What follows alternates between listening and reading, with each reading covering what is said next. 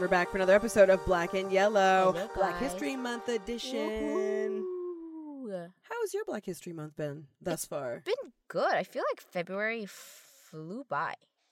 Yes. And it was really cold. And it That rained. it was. It almost rained all of February. Yes, Mother Nature was crying. She was not happy with the state of the world. Yeah. This month, And that's in for sure. Los Angeles, for it to just rain one day is insane. Yeah. But for it to rain almost an entire month? It was snowing in Eagle Rock. Eagle Rock, for those of you who are not familiar with Los Angeles, Eagle Rock is the east side of Los Angeles. If you know of where Pasadena is, if you know of the Rose Parade and the Rose Bowl, that's east. So it's directly away from the ocean. Yes. Yeah. Wait, it was snowing here? It was snowing. Like where? In Eagle Rock. So like a little bit up Colorado. Just, I mean, it's It obviously didn't more stick. north. But it was snowing. Yeah, I mean, I woke up this morning with frost on my windshield. Wow. Yeah. And then I was like a total LA girl about it. I was like, there's something on my windshield. Let me spray some water on it and then get my windshield wipers not a cat. going so that the ice would go away. Shock and surprise, the ice didn't go away, and I was driving down the freeway looking out of my driver's side seat. window. I can just imagine you doing that in the morning, being like, ah! Listen, I had a long run to get to. We've talked about it. We did. We talked about updated it. Each other. 22 miles. Congratulations. You go, girl. I had a surprise 22-mile legs. run this morning. Just staying on that New Year's Eve or Yep. New Year's resolution, trying to get to that marathon. When is your marathon? Tomorrow? Tomorrow? Tomorrow will be no. I'm sorry. I'm sorry. I was saying tomorrow it will be 1 month. Okay. I was like, well, thanks for telling me. Like, I wanted to see you at the finish line.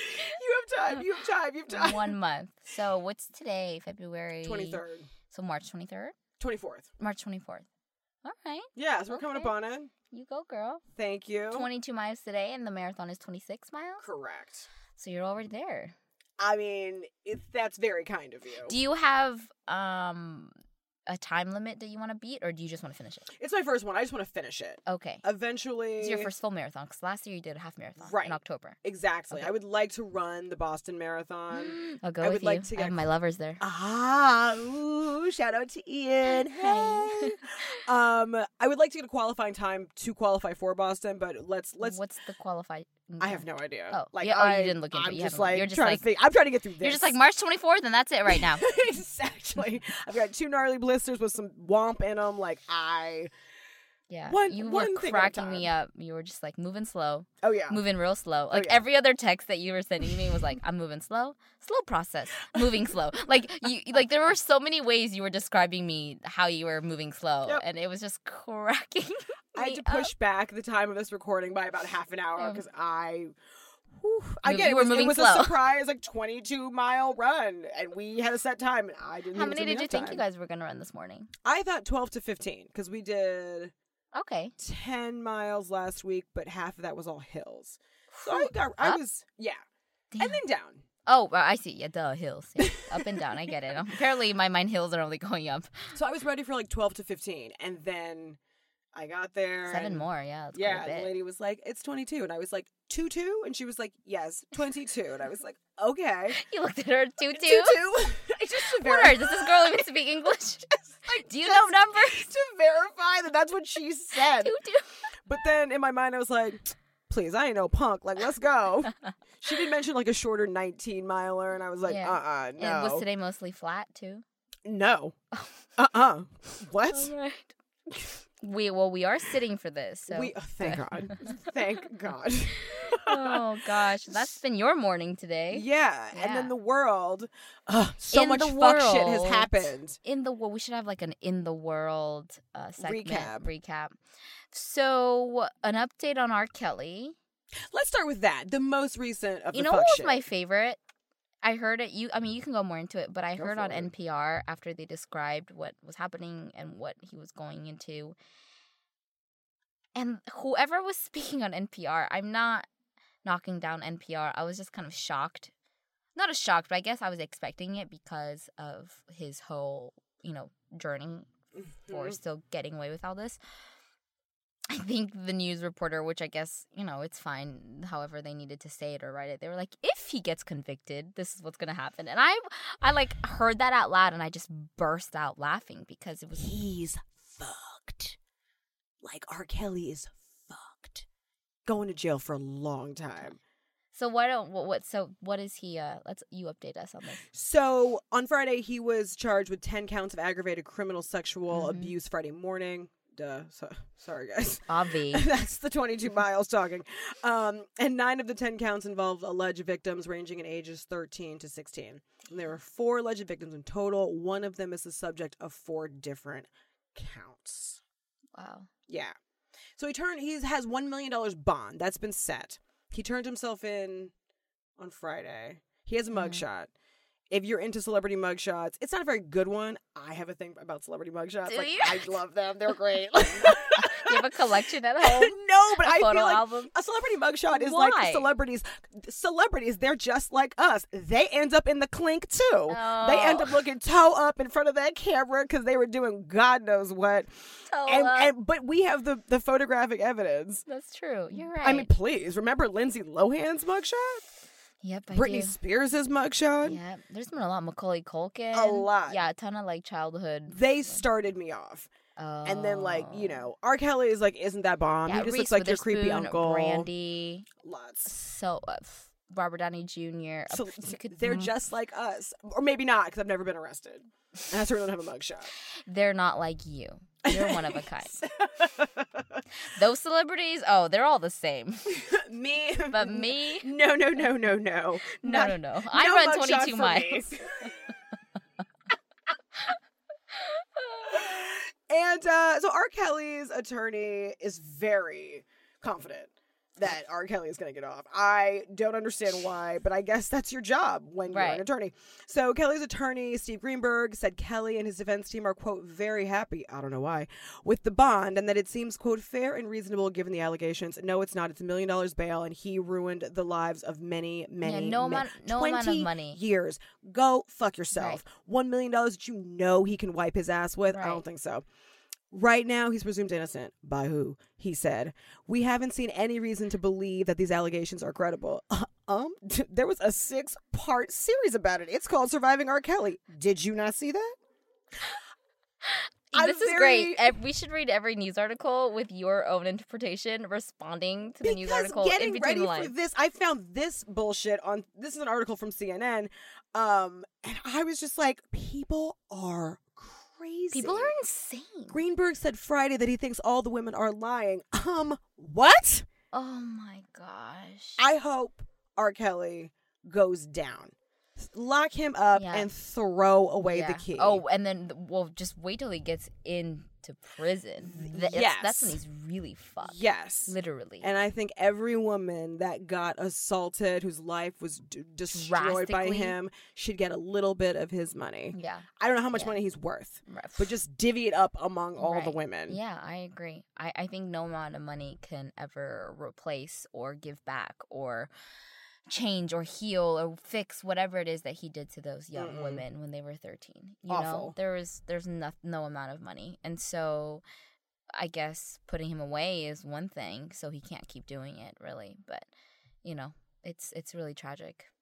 Yeah, and I mean, I have to make an unpopular statement here, but I thank white people for R. Kelly getting locked up, I have to say, because the black community kept him protected for years, and I do think that white people felt galvanized and were like, this is fucked up, and they are right. Yeah.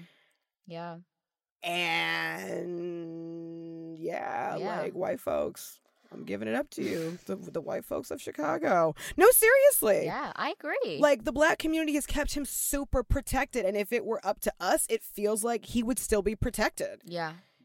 And like, I mean, I think it comes down to that. I think it's, we are all one. True. Beneath the skin, and we do all just need to help each other. Doesn't matter beyond everything, it does come down to that. For sure. Even if you want to speak internationally or whatever, I think that's really the cause of staying woke. For sure. Yeah. Y'all care about us. Like, thank you for caring about us. We care about you. Times are changing. Sometimes more than others, but like, we see y'all. Thank you. Even if some black folks are still like, fuck white people, y'all ain't shit. I see you. Thank you. Right. We fuck with you. Yeah. Another tragic / Chicago. What is in the water in Chicago? Okay. So Jussie Smollett. We talked about Jussie Smollett when the day it happened. I think we were recording an episode. I forgot what episode's on, but we were pretty. We had our opinions on it. Yeah. And I guess not that we take that back, but I think along with everyone else who also had the similar reactions are now. It feels like I got duped. And see, we're all dumbfounded and gobsmacked. I want to see some receipts. Show me the receipts. Show me this proof that he set this up to get a higher pay raise. Show me the proof. Yeah. Maybe it's the like blissful ignorance I'm choosing to live in, where right. I do not want to believe that a member of my own community would orchestrate an attack like this. Yeah, by two other brothers who are also black. Yeah, I mean, they're African. Or but African, I mean, there's listen, but you black in the United States, please. It's all hardship. I don't want to believe that. I don't want to believe that he orchestrated all this for a higher pay raise. I don't want to believe that Chicago PD is telling me the truth. I mean, when have minorities taken any police department's reporting hook, line, and sinker? Yeah. That's my thing. I get a little confused about the whole, a little bit. I get very confused about the whole thing. And then what really for me is like, I question his like sanity slightly. Like. Slightly question it? Why am I using all these like. I don't want to be so nice. Like you slightly question his sanity? It's like, did he have ever any showings that he was, I don't know, kind of crazy? Like, what? I mean, in a lot of the reports that I read, apparently there was a letter that was sent to the Empire show that was threatening, that I guess some believe it was supposed to be his first attempt at getting a higher pay raise. Oh, I see. A couple of articles that I read had the net worths of all of his co-stars, and like he's the brokest of them all, that's for sure. But I mean, like, you're next to Taraji P. Henson, who's worth like $16 million, okay, but and also Terrence leverage. Howard. But leverage, you're on one of the most hottest shows in LA. Leverage that and use that to, like use your talent to get you somewhere. You're already on Empire, like right. You've made it. If you don't feel like it, or you've made it at some point based on the show that you're on, if that does not, if that does not, reflect the amount of money you want to get paid, then you can ask and demand like the stars of Hawaii Five-0 did. And I think Jerry Springer made a very similar point, actually. Right? Oh, yeah. And then it's like, if not, then get off the show. Why would you even be on a show that doesn't want to pay you what you think you deserve? But instead, you create this like, it's just insanity to me. I guess a part of me also wants to believe that he didn't make it up because the fallout. I don't really care about where his career goes from here. Like, his career could fall apart from here on out. And yes, whatever. I agree. But I feel like on a mental state. Yeah, but from here on out, I don't want victims of true hate crimes to not be believed, especially African American or LGBTQIA victims of hate crimes. Because he's gay. To not be believed because of some shit like this. Right. Because, you know what I mean? Because I think your point is that him pulling a stunt like this, if it's true, which we all hope it's not, but according to whatever is going on in the news, apparently it is. Correct. Him pulling something like that, the severity of a hate crime, then I'm sure if another person, if it's, even the thought of someone hearing or seeing a hate crime and some observer having the thought of, oh, they planned that, really messes me up. Right. Because because victims should be believed. I mean, hello, Me Too, hello, Time's Up. Like, victims should be believed, especially marginalized ones. Absolutely. If a woman says she got raped, you're going to believe her. She should be believed. But in the past, too, I mean, there was, like, whole thing with Kobe and, like, a long, long time ago, like, all this stuff that it's just, like, it's ridiculous. And I think when it does involve these people who are celebrities, people who have money, people who have a certain amount of fame, I don't know. It's not fair, really. Mm-hmm. And I think it causes like all this extra I don't know, whatever you want to call around it, that doesn't help our case. Yeah. Yeah, I mean, because celebrities are so isolated, we never really get a sense of what's going on in their lives. But in this particular case, I just hope that because you wanted a pay raise, I hope that like innocent people don't die because they are not believed because you were doing this for selfish gain. Right. Like I worry about those people. Exactly. Or someone who really doesn't have a home and is extremely poor and is in foster care and is gay and is a marginalized group. Like, you know. So many intersections there. There's so many. Yeah. And I think it's just really sad that this is that I like as these started to come out, as more of these, news reports started coming out based on what happened. I just remember I saw the first one and I was like, oh no. God. And then I saw the second one, I was like, oh really? Like, is this really what's happening? And then you sent me a couple and I was researching on my own a little and I was just so bummed. I was like, man, this is like, you have better things to do in 2019. That's kind of what I was thinking too. Low key, I didn't really know much about the fallout until I went to lunch with my mom and she was like, girl, Jussie Smollett. And I'm like, wait, if my mom is like up on the Jussie Smollett gossip train, then it has to be. This is a fucking train coming off the rails. Yeah. It is a train wreck happening in front of our eyes, and now I have to pay attention. Well, and too, I mean, I understand too, granted, we're in Los Angeles where I feel like celebrity news trumps most news mostly in LA. Like, I think someone in, I don't know, maybe some states still on the coasts, but I think especially in LA, people care more about celebrity news than, say, climate news or, politics or so on and so forth. And that's, it's sad to say, but it's absolutely true. It's a very twisted type of, I don't know, how do you call it? Like a type of... Like a twisted paradigm that we're living in right now? Here, especially because of this, like when I hear people say, oh, you live in Los Angeles. Like I was saying, it was interesting. I was experiencing this a lot when I went to the East Coast. People would be like, oh, so what's it like to live in Los Angeles? And I'd be like, I know there's a lot of traffic. Well, I people think still suck, but like that's universal. But this idea people that can suck anywhere, right? But and that's why I would say that because it's like it's not any different. But then when you are in Los Angeles, there is this like, of like, wow, like you'll see a celebrity and it's a very celebrity-driven city for people who are on the outside. Right, but like we're super jaded because we live in it. Right. I can understand if you're coming from rural, middle of nowhere. Right. And LA has like, and you've bought into every depiction of LA and like that's the chupacabra. Much like people think of New York. Right. You know what I mean? Like I could see having that flurry and flood of questions. It's like whenever, at least I meet someone from a very foreign country, I'm like, you're from Timbuktu? Tell me about Timbuktu.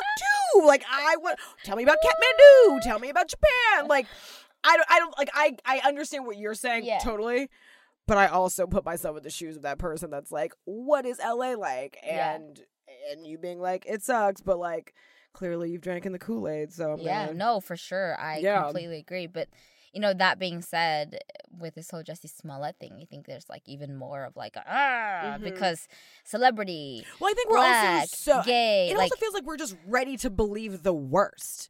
Yeah, which is also the disheartening thing about it. I know. I mean, the investigation's still going on, right? I want to see receipts. That's all I'm saying. He's not like they haven't like. I think he did go in to. I think he did turn himself in on some sort of fraud charge related to the case, but I don't know if he's in jail. Does that mean he's like confessed that he has done it? I don't. I don't know the legal. Tell me everything, Alana. Okay. Listen, I'm sure we'll within at least a couple of weeks, people will figure it all out, and then we can move on. You know what's not toe up and messed up and just a wreck? What? Our Black History Month feminists. Like, these ladies are on point. So, Jack and I, for Black History Month, we wanted to honor 3 African-American feminists. Yes. First one out the gate was our past option. That was Miss Kimberly Crenshaw, because without her, we would quite literally not be discussing race and gender the way we and are now. other intersections the way we are now. Right. Because we might not even have had that term coined. You always say coin term. I do. I don't know why. It's okay. I like it. We should just say it like that. Mm-hmm. Yeah, and her being past, meaning, her laying the foundations for speaking the way that we do and writing and teaching, everything that she knows so well. She's not dead, for those of you guys who don't know who she is. She's alive and well and she's teaching. teaching at UCLA. Yeah, so if you want to go take a class, go do it. I might just do it to treat myself. You don't need a prerequisite or anything. You just got to pay. But if you do go and you heard about her through this show, please let Kimberly and us know. That would about make Jackie and I's day. Yeah, I might. Yeah, I think I'd fall to the floor and enjoy. Yeah. Yeah. Mm-hmm. And I hope she's wearing hot pink, because I found a lot of pictures of her on the internet dressed in hot pink. So now for me, it's like African-American feminist scholar, wearer of hot pink with dreads. Go, girl. Yes, I love her dreads. And then our part 2 episode was Missy Elliott. Yeah. For those of you who were like me and were like, huh? What? Valid. I get that. Criminally underrated. Criminally underrated feminist whose lyrics and songs and way of life and entire career has been all about the sisterhood, has been all about supporting her fellow artists and teaching them and guiding them and paving the way. When no one else was doing it in the 90s. Yeah, I mean, Missy Elliott has been walking this walk and talking this talk for decades. Yeah. This ain't some new shit. She's not hopping on a new trend. No. Oh, no. And she's still doing it. She's still doing it. Yeah. And she's still delivering songs that spank. Okay. Yeah. Actually, I think I've been listening to a lot more of Missy Elliott since we recorded that episode, because that episode left such an imprint. Yeah, because she's definitely on a lot of my running mix. She's definitely been on my Spotify playlist a lot more than ever before. Right. Shout out to Spotify. Yeah, shout out to y'all. And shout out to Missy Elliott. If you see an uptick in your streams, that's me. That's me. That's Black and Yellow. And so now we have arrived at our future feminist. Part 3.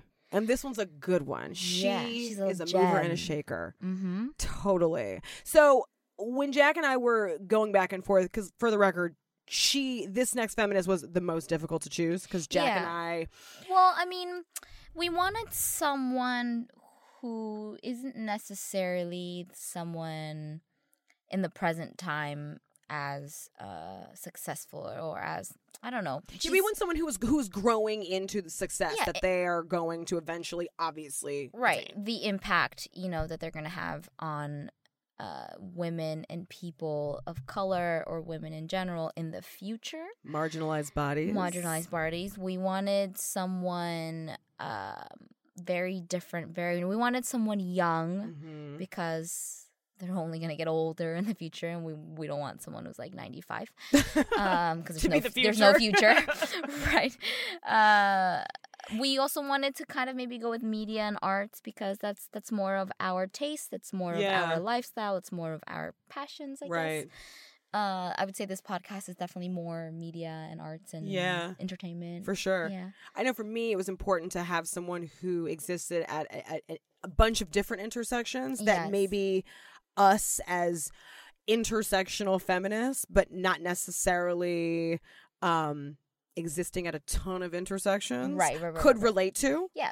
I kind of wanted also someone that was going to put me in check a little bit. Yeah. I think that this is her. I think we found her. She's amazing in what she stands for, too. I also wanted someone who was sort of spiritual and has this luminous type of light shining through her, that when you look at her you can't help but be like, oh, I gotta get my shit together.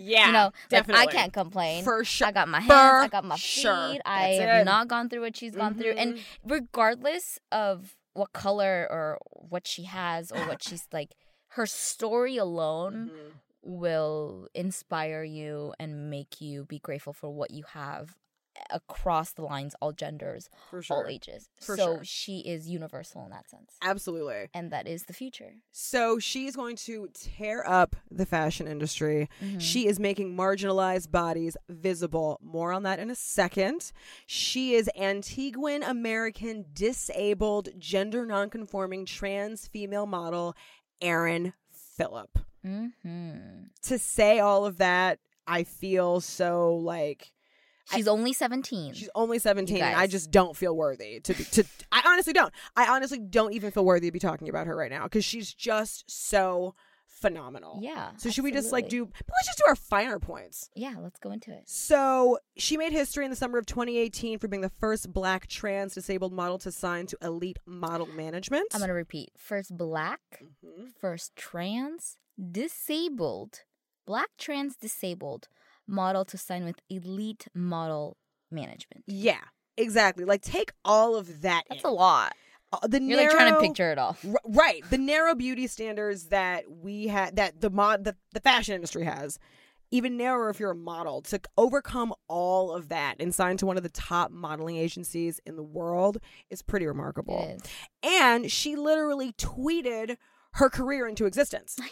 Because last November, Phillip literally tweeted her modeling career with this caption, quote, "Honestly, when I get scouted, discovered by a modeling agency, it's over for y'all. By y'all, I mean the world. It's real inclusivity. Diversity hours, folks. Get into it." Yes, Erin. Yes. That post racked up thousands of likes and retweets, and Phillip credits it as the moment that her career took off. I mean, how modern day is that? That you were essentially scouted on Instagram. Mm-hmm. Dope. Love it. Yeah, that's power of social media for you all. For sure. Healthy social media.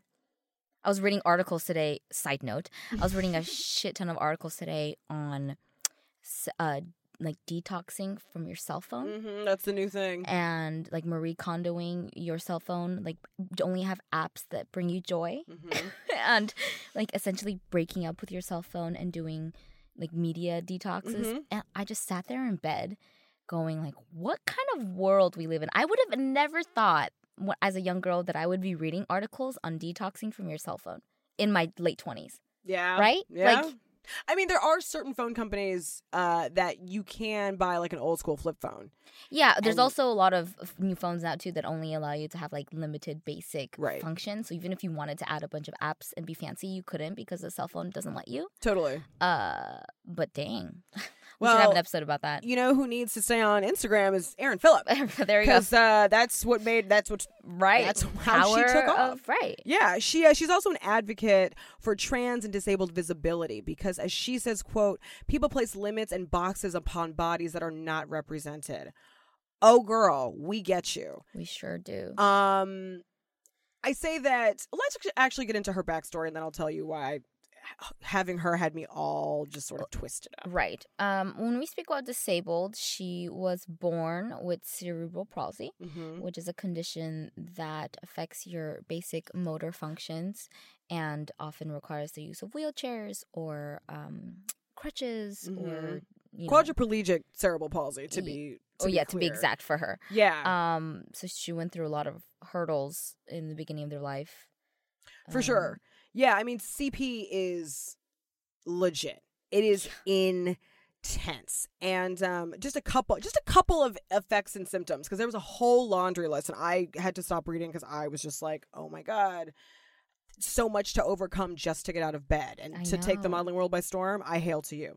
So symptoms can include reduced ability to walk, reduced ability to focus eyes on a particular subject, seizures, excessive vomiting, excessive drooling, difficulty eating or swallowing, delays in speech development, or slow writhing motions, floppiness, abnormal reflexes, rigidity of the limbs and trunk, abnormal posture, involuntary movement, unsteady walking, or some combination of all of these.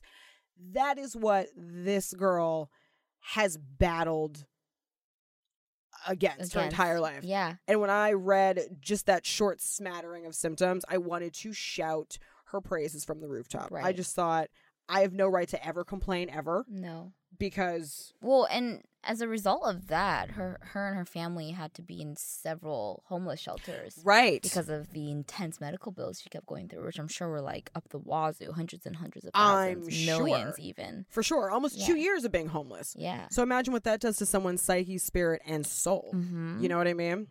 But have no fear. She came back because at 14, she wrote a memoir called This Kid Can Fly. It's about ability, not disability, where she spoke frankly about the challenges of growing up. 14 was a big age for her. Yeah. Because she also came out as gender fluid and assumed the they, them, she, her pronouns. And she came out in a really rockin' way. She said, I decided rather than coming out to my family one-on-one, I would come out to the internet first, being it was my safe space. She used her pronouns based on how she felt daily, but then realized she was maybe not gender fluid, but instead was non-binary. Though now she identifies as a non-binary trans girl. So, I mean, take all that in. Like, I don't know if I had the capacity or brain space to ponder and so gender when we in say that non-binary, we mean non-binary meaning she's not necessarily... So non-binary are people whose gender is not male or female, and they use different terms to describe themselves, with non-binary being the most common. Right. But genderqueer, agender, bigender are also the terms. Same. Oh, well, they're also terms. Yeah, exactly. Right. Synonyms, I guess I should say. Yeah. And the way that she talks about gender, it's really inspiring. I feel like you would appreciate it. Yeah. Chew on this, Jackie. You're going to love it. All right, let me hear it. She says, gender is a big painting, and she sees pronouns as tools to fill that painting. She says that pronouns are like primary and secondary colors, especially if you have especially if you had more than one pronoun, because they're both valid and they both exist. I like that. Yeah. They do both exist. Mm-hmm. That's nice. I like her depiction as it's like a painting. I love that. I know, it's something I would say. Totally love it. And yeah, she's fighting for visibility of disabled bodies on the runway, but also more so just in fashion in general. Yeah, I agree. I think along with everything else, I think modeling in general is one of the most, I don't know, it's not sexist, but it's only throughout my life, you can only be a model if you're tall and skinny and blonde and white, according to what I saw. It's not necessarily that inclusive. That's what I meant. It's not inclusive at all to someone who might be really good at modeling and just is not 5'7" or 5'8". And so I think as a result of what's happening in the world, the runway itself is becoming more diverse. It is actually, yeah. Like there's a push for that. And so I think people, the non-white, plus size, trans, and more and more fashion designers that are only allowing or requiring their models to be diverse. Or even I know there's this one Asian fashion designer who doesn't, none of her models wear makeup. Okay. And they're all just like simple and it's not about. So she wants the clothes to speak. Yeah. More than the person who's wearing the clothes. Right. Where in today's world of fashion, we don't pay attention to the dress unless Gigi Hadid is wearing it down the runway. Right. You know what I mean? Exactly. We don't pay attention to the gems unless they're hanging from Bella Hadid's ears. Something like that, for sure. Yeah, absolutely. I didn't know. I had to rack my brain to think of another model who was in a wheelchair, and I realized I didn't know one. So I took to the internet, and it seems like Jillian Mercado, female, she signed to IMG, and she's in a wheelchair because she has muscular dystrophy.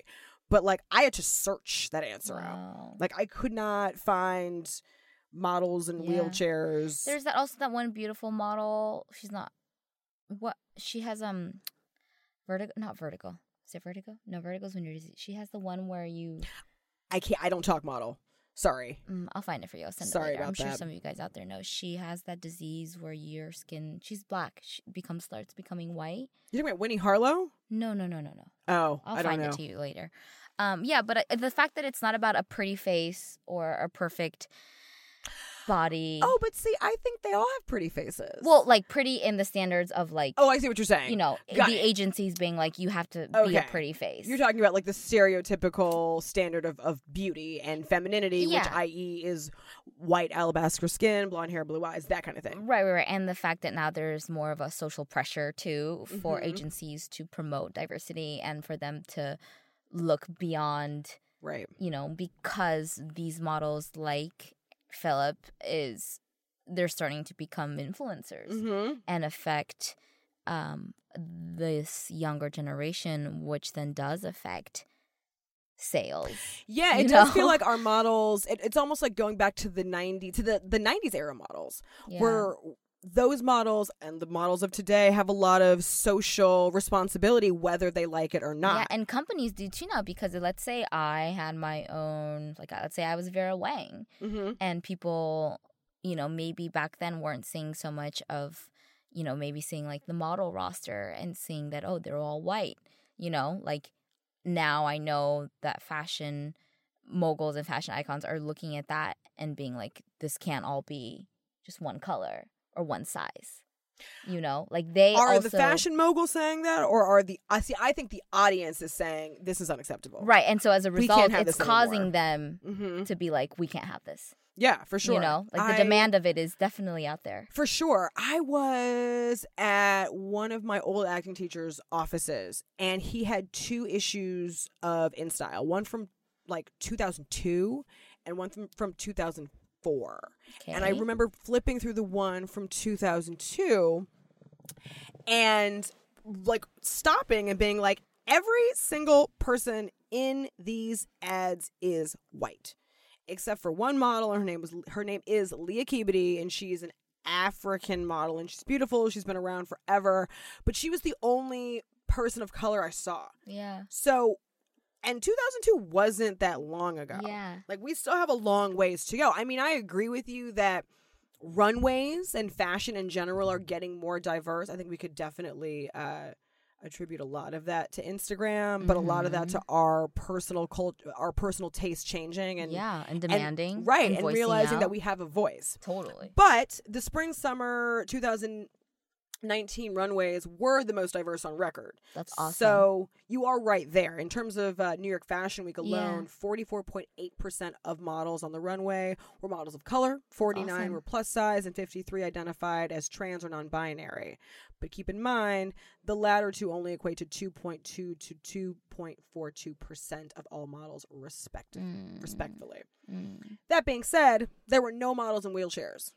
Right. And Philip is not okay with this. I'm sure. Because she was supposed to make her debut at the 2018 New York Fashion Week. And it didn't happen. And it was simply because a lot of the locations that I guess she was supposed to she had to walk the runway of, well, they weren't wheelchair accessible. And you have to stop and wonder, well, who are you selling to if you're having fashion shows, some of the biggest fashion shows and the most sought after and the most anticipated fashion shows in the world. Yeah. But you have no way for your disabled clientele to attend the show. Right. You know what I mean? I wonder how many disabled people you see sitting at these shows. I mean, my answer is probably not many. Not many. Because if you're not creating a way for them to get inside the building physically. Yeah. How can they even get on the stage? Right. But have no fear. I'm sure you have no issue taking their money. Yep. And so I think that is a fundamental truth of this country. that is capitalism at its finest. Yep, exactly. Right.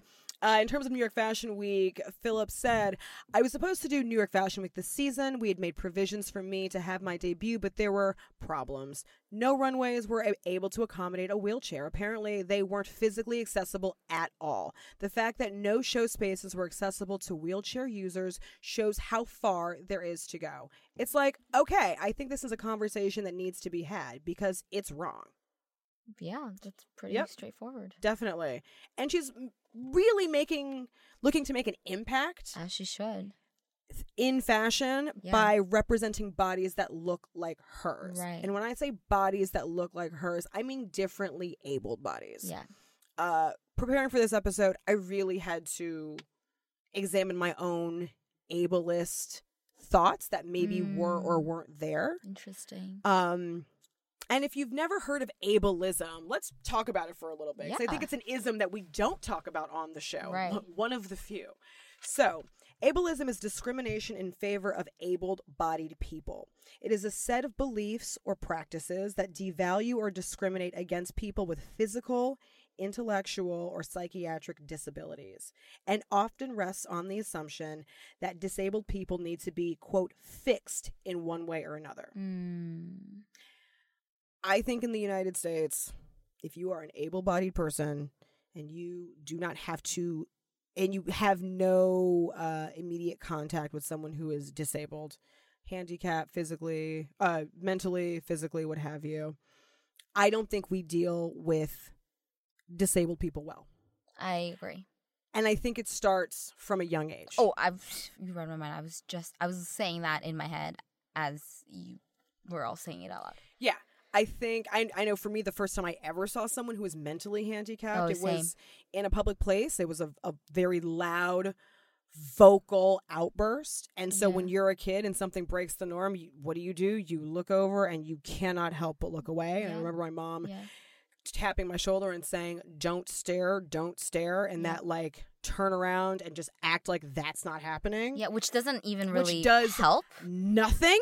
Because then you even feel more like they're different because you can't stare at them. But as a child, you're not trying to be malicious, but also when those sorts of things occur, I don't know for about you, but like there was no conversation that was had about mentally handicapped There's no people. Education. There's no education at all. Right. Totally. Right. And that's not okay in the sense that if education doesn't happen, then you tend to just figure it out on your own, which as a child, it's easy because you haven't really formed your mind and formed who you are, even with yourself. And then you see someone who intrigues you based on what they look like, but they're your age maybe. Right. Yeah. So it becomes very, very odd. Right. And I think also when you're having to figure it out on the fly as a kid, as it sounds like we both did, I felt like my answer was don't stare if it's happening, but not in my immediate vicinity. But if I am talking to someone who is mentally handicapped or physically disabled, be extra nice. Yeah. And just act like nothing's different. Wrong or weird. Yeah. Yeah. And I realize that is my ableist, my ableism showing, because what I'm essentially doing in that moment is saying, I'm going to be super nice to you in an effort to treat you like everybody else. Right. But within doing that, there is almost a feeling of like, I feel like I have to be nice to you because you're in this really tragic situation and I'm just going to help you as much as I can because I don't know what you're capable of. And I shouldn't do that because I should never think, because this person's disabled, they aren't capable of X, Y, and Z. Or because, and I think a lot of able-bodied people have that same problem. For sure. Because then with that being said, like, what if they are maybe just totally fine and they just don't have one, but they're like maybe mentally fine and they're really being an asshole, like they don't deserve to not be to let that like pass go by because they somehow are disabled. Like that doesn't give you the right to, you know what I mean? I hear like what you're saying. You can treat it with that aspect too. And it's like, I'm not like putting them down at all. I'm just saying like when we can just be like, when you can acknowledge it with yourself and just say that this is a human inside that person is a soul and go from that point of view, I think it becomes very different. And I totally agree with you on that. And I think that's really hard to do because I think that the way that disability is presented in TV and in film is either A, not represented at all. Yeah. Or it's represented through like a doctor lens. Yeah. You know what I mean? Yeah. This person there's something wrong with this person and it needs to be fixed. Right. As opposed to what you're saying, which is this is a human being who was born with a different body that works differently than me. Right. But he or she, they, them. Them.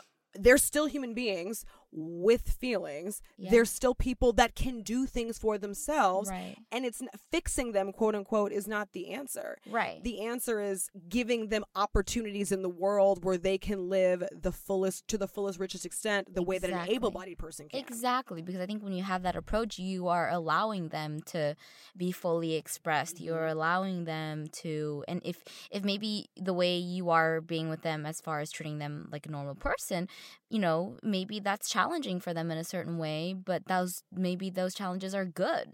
Because, I mean, I don't know too much about what it's like to be disabled, but I don't either. You know, but I can maybe be like, maybe someone's treating me different because I'm Asian. And it's like, listen, just because I'm Asian doesn't mean I can't do this or I can't say this or I can't think this. Right. You Being don't Asian know. is not a disability. You don't know what it's like to be Asian. So why don't you give me like all the abilities to be and let me see if I can do that or cannot. And I'll be the one to show you. For sure. 100%. You know? And so, I mean, it's getting better now, I think, there's more awareness. There's a lot more autistic people than, you know, before. I'm sure the statistics are rising. I don't know if that's a cause of environment or a cause of women, you know, maybe having kids later. Like, all this stuff that I know the statistics rise because of that. But growing up, like, you and I don't remember watching videos of, like, people who are autistic and like seeing autistic people on television or people being interviewed or even just like LGBTQ, like none of that stuff was there when we were younger. And so, I mean, in a sense, I'm grateful that we kind of were exposed to that older and like forming our mind. But at the same time, it's like, I'm sure this generation that gets to be exposed to that at a much younger age, they don't have maybe the difficulties or the feelings that we had arising, you know, of like looking in. I remember many times being little and being like, well, that person's weird because of what they looked like. And that's a very natural kid thing to do or say. And I'm grateful that I didn't like, I was never prone to just be like, I was never like a really mean child, you know? Yeah. But I'm sure there were people who have gone through that and grown up and been like, wow, like I was a dick to that autistic person and it's because I didn't know. Right. You know? And so it's a lot of education. It's a lot of understanding more of like the human nature fundamentally as human beings and soul. And as a young child, that's really hard to understand. Yeah, right? definitely. To come from a place of compassion and love. And when you can treat someone, like you said, like treating this person like, oh, everything's fine. Let me just be nice to this person. It's more of like... That was my inclination. Right. I think it's more of like just if you are compassionate enough... no matter with who, and you can practice that compassion. If someone comes your way and they are have the most disabled whatever that you've ever seen, insert, you know, disableness here. If you have been practicing compassion, you're not going to have a problem. Right. You know what I mean? Yeah, you're not going to have a problem being compassionate to someone that is different than you. Yes, because that's you've been practicing your whole life. And that I think is something no one really teaches us. Like to have like unconscious choice to do that. Right. And we ourselves as people don't search. I mean, more now, you know, you see like spiritual gurus. You see people be more gravitated towards meditation. Correct. Because of the current state that we're all in. But I think that's maybe like the more fundamental point in that. It's just lead with compassion. I think also, and I think that Aaron does a really great job of this, is we have a problem identifying what true disability looks like. Right. We have a feigned image in our minds of what it looks like because of TV, but I also don't necessarily think that we have a solid definition person to person on what disability means. Yeah. Like on an individual level, people would define disability differently. I'm not talking about Merriam-Webster's technical definition. Right. I'm talking about maybe what I view as someone who is disabled could be different from what someone else views as disabled. I've also watched a lot of videos on people who I think were disabled, but they don't think they're disabled. That I've seen that too. You know, and I love that. Yes. And then that's like, oh shit, maybe they're not disabled. Like, and then I'm like, why am I thinking they're disabled if they don't think they're disabled? Right. You know, like that wouldn't like now I'm a jerk. God damn it. They're thinking that. And they knew that you were being an asshole. Right. So like, okay, fuck me. I'm so sorry. Like, you are not disabled. You are like all and well, and this is your life and you take control of it. How dare you think anything? Maybe you're disabled. I am. Maybe that's what they're thinking. Maybe it's me. Maybe you're the weird one. Right? Like, I mean, but I fundamentally think that like, that this is my view on disabled people or even like LGBTQ, like all these kinds of people that maybe aren't the traditional or whatever it is, all these like labels, they're here to be teachers. Mm-hmm. Yeah. They really are. That's a really, really important point that I think needs to be hammered home. Period. Right. Bolded, underline, italics, dot, period. That's it. Yeah, because we talk a lot on this show about educating yourself as it comes to being a minority, as it comes to the experience. And I think it also extends to, if you are an able-bodied person, educating yourself as to what it means to be disabled and what true disability looks like. Yeah. And not feels like. Yeah, definitely. Like, check your savior complex, okay? For like, sure. We are not here to stroke our own egos by helping someone that we think is in need of help when maybe they could completely not be. Right. Or it's like the opposite, where it's like we think we need to help them, but in truth, they're helping us. For sure. Right? Yeah. And I think that's the true message behind all of that. I mean, I don't know how to really describe it or define it, but that's a feeling intuitively I've had since I was a young girl, I think. After, like, really, like, I remember having a specific conversation with my mom about it, and I think my mom said something like, there's always something to learn. Yeah. Like, you're saying be open to it. Yeah. And that, and even like whatever emotions are being evoked by someone who is possibly disabled that you are being confronted with. Yeah. Consistently. Yeah. That is teaching you something. For sure. And we are used to, as human beings in today's world, is to just pull our phones out and ignore our feeling. Right. Eat something and ignore feeling. Smoke something, drink something, take something, watch something. It's this constant new age media generation that does not want to confront that and is not actually working inwardly but is constantly working outwardly. For sure. And I think that causes a lot of problems in general. And so just confront it. Like, yeah. I mean, I will say, like, it. Growing up as a kid, the mentally handicapped, I was always really uncomfortable around them simply because I didn't understand what was happening because there was no vocabulary. Voice. Yeah, it's just sounds. Yeah, like no one broke down what something was. And so it was on me to get older to go, okay, what is this thing? Oh, that's what this is? Oh, but their brain still works perfectly well. Or, oh, that's what this is? Oh, but that's where the tremors are coming from. It's the constant education. It is. And again, like, it's recognizing your privilege. If you are walking around upright and able, if you can run 22 fucking miles. Oh, girl. You fine. Yeah. You are fine. Yeah, absolutely. Yeah. I think it's necessary for us who are quote unquote abled bodies to, have that gratitude and to give back as much as we can, either monetarily or through actions. And if you can't do either of those, then it's just, I think, every day in how you live your life how you treat people, because that's like there's like a karma collector up there, know, and they're watching.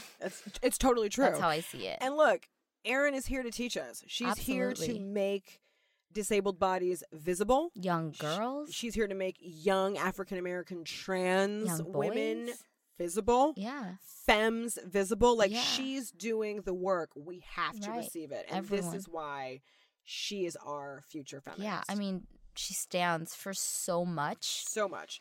Her life really exists at a lot of different intersections. Hey, Kimberly, what's up, girl? It totally, like, and it's nuts that it takes someone who exists at so many different spots to really wake us up. But thank God. Again, like, she's a teacher. Yeah. Thank God for Erin. We know you are going to blow the fuck up. Yeah. So we want to be ahead of the curve and talk about you early. But I think for our call to action, I, in researching ableism, came across an article. It is by a girl named Leah Smith, and the article is called #ableism, and she wrote this for the Center of Disability Rights. And I'm going to have her tell us how to de-root. Go on, Leah, tell us. I'm going to let Leah talk to us. So she says the best way to de-root ableism in our everyday lives is to ensure that there's always a seat at the table for those who are like you and those who are not, but also checking ourselves on how we treat people with disabilities once they are at the table. As simple as this sounds, de-rooting ableism is often as simple as just treating disabled people like you would anyone else. Novel idea, I know. So she's just saying, like, leave a space. Yeah. You know what I mean? Save that seat. Don't be like the plastics in Mean Girls. Yeah, it is. It's tough. I was just thinking, as you were reading that, I just had this thought in my head, where, school is a harsh place and we learn a lot of things in school. We learn a lot of things with kids. We learn a lot of things at that age that stay with us forever. Yeah. And so there is a harsh realization that we have to confront as we're adults, that these things that we learned at 14, at 15, at 12, have actually been with us for a very long time, and it's time to get rid of those things for sure that actually aren't helping anyone. Yeah. And so, with that being said, it takes hard work, and it's not easy, and you're gonna feel shitty. But to be honest, I don't think people think they have a choice. But to be honest, I don't think you have a choice. I think you have to do this kind of work at some point. Otherwise, you will suffer. Definitely. That's it. You Can't Sit With Us is whack. It is. Please sit with us. Let me pull your chair out. Can I take your jacket off, actually? Would you like a massage? It's in. Like, yeah. We're embracing people in 2019. Yeah, that's the way to go. Yeah. Yeah, absolutely. Except that we have to have this exclamatory moment of, that's the way to go. Yeah, I know. I mean, it's always been that way. But, humans and they're the darkness and there's the light, but I think the more we can talk about it openly and the more people can just sort of start to get this idea on a more just it's great. It's better. The faster, the more, the merrier. Yeah. And with that, happy Black History Month, y'all. Woo! 10 days left in February. So let's keep it going. Sure. Less than 10. Something like that. I'm not quite sure. Can't do math. I'm looking forward to March 24th, so I am not quite clear on how many days are left in Black History Month, to be completely honest with you. Good. I will say I've been watching a lot of uniquely African-American television. I just watched Amanda Seales' comedy stand-up, I Be Knowin'. It was so funny. I highly recommend it if someone is looking to intake a little more Black media. I'm also watching Black Monday about a Black man on Wall Street. I was just going to say that. Great show. I love it. Great show. Hop all over that. Two Dope Queens has a special out right now. Hop on that. There's so much to watch. Right. I think next thing on my docket is Spike Lee's Malcolm X. But alas, so much wonder. The Blacks. Leave it to the Blacks. We are all amazing. hail. All hail the Blacks. With that, this episode was produced by Christian Humes over at Zeitgeist. This is the Black and Yellow Podcast. You can find us on Instagram at Black and Yellow Podcast or on Spotify. And iTunes. Yeah, Apple iTunes. Rate, review, leave a comment. We'd love to know what you guys think. The more reviews we get, the better for us. We want to promote the show and go ahead and subscribe while you're also subscribe. there. Might as well. We would love to be in your ear talking at you. Sometimes we talk up here. Sometimes we talk down here. And in there. We want to be all up in your ear. Space? Please. All up in your space, all up in your ear, your brain, whatever. You guys like us. If you want to talk to us individually, don't worry. If you want to talk shit on Jackie, I won't. I'm Alana at Renegade of Fun. I'm Jacqueline Chung Young on the gram. And we'll catch you guys next time. One love. Stay woke. Have a great rest of your Black History Month. Bye. Bye.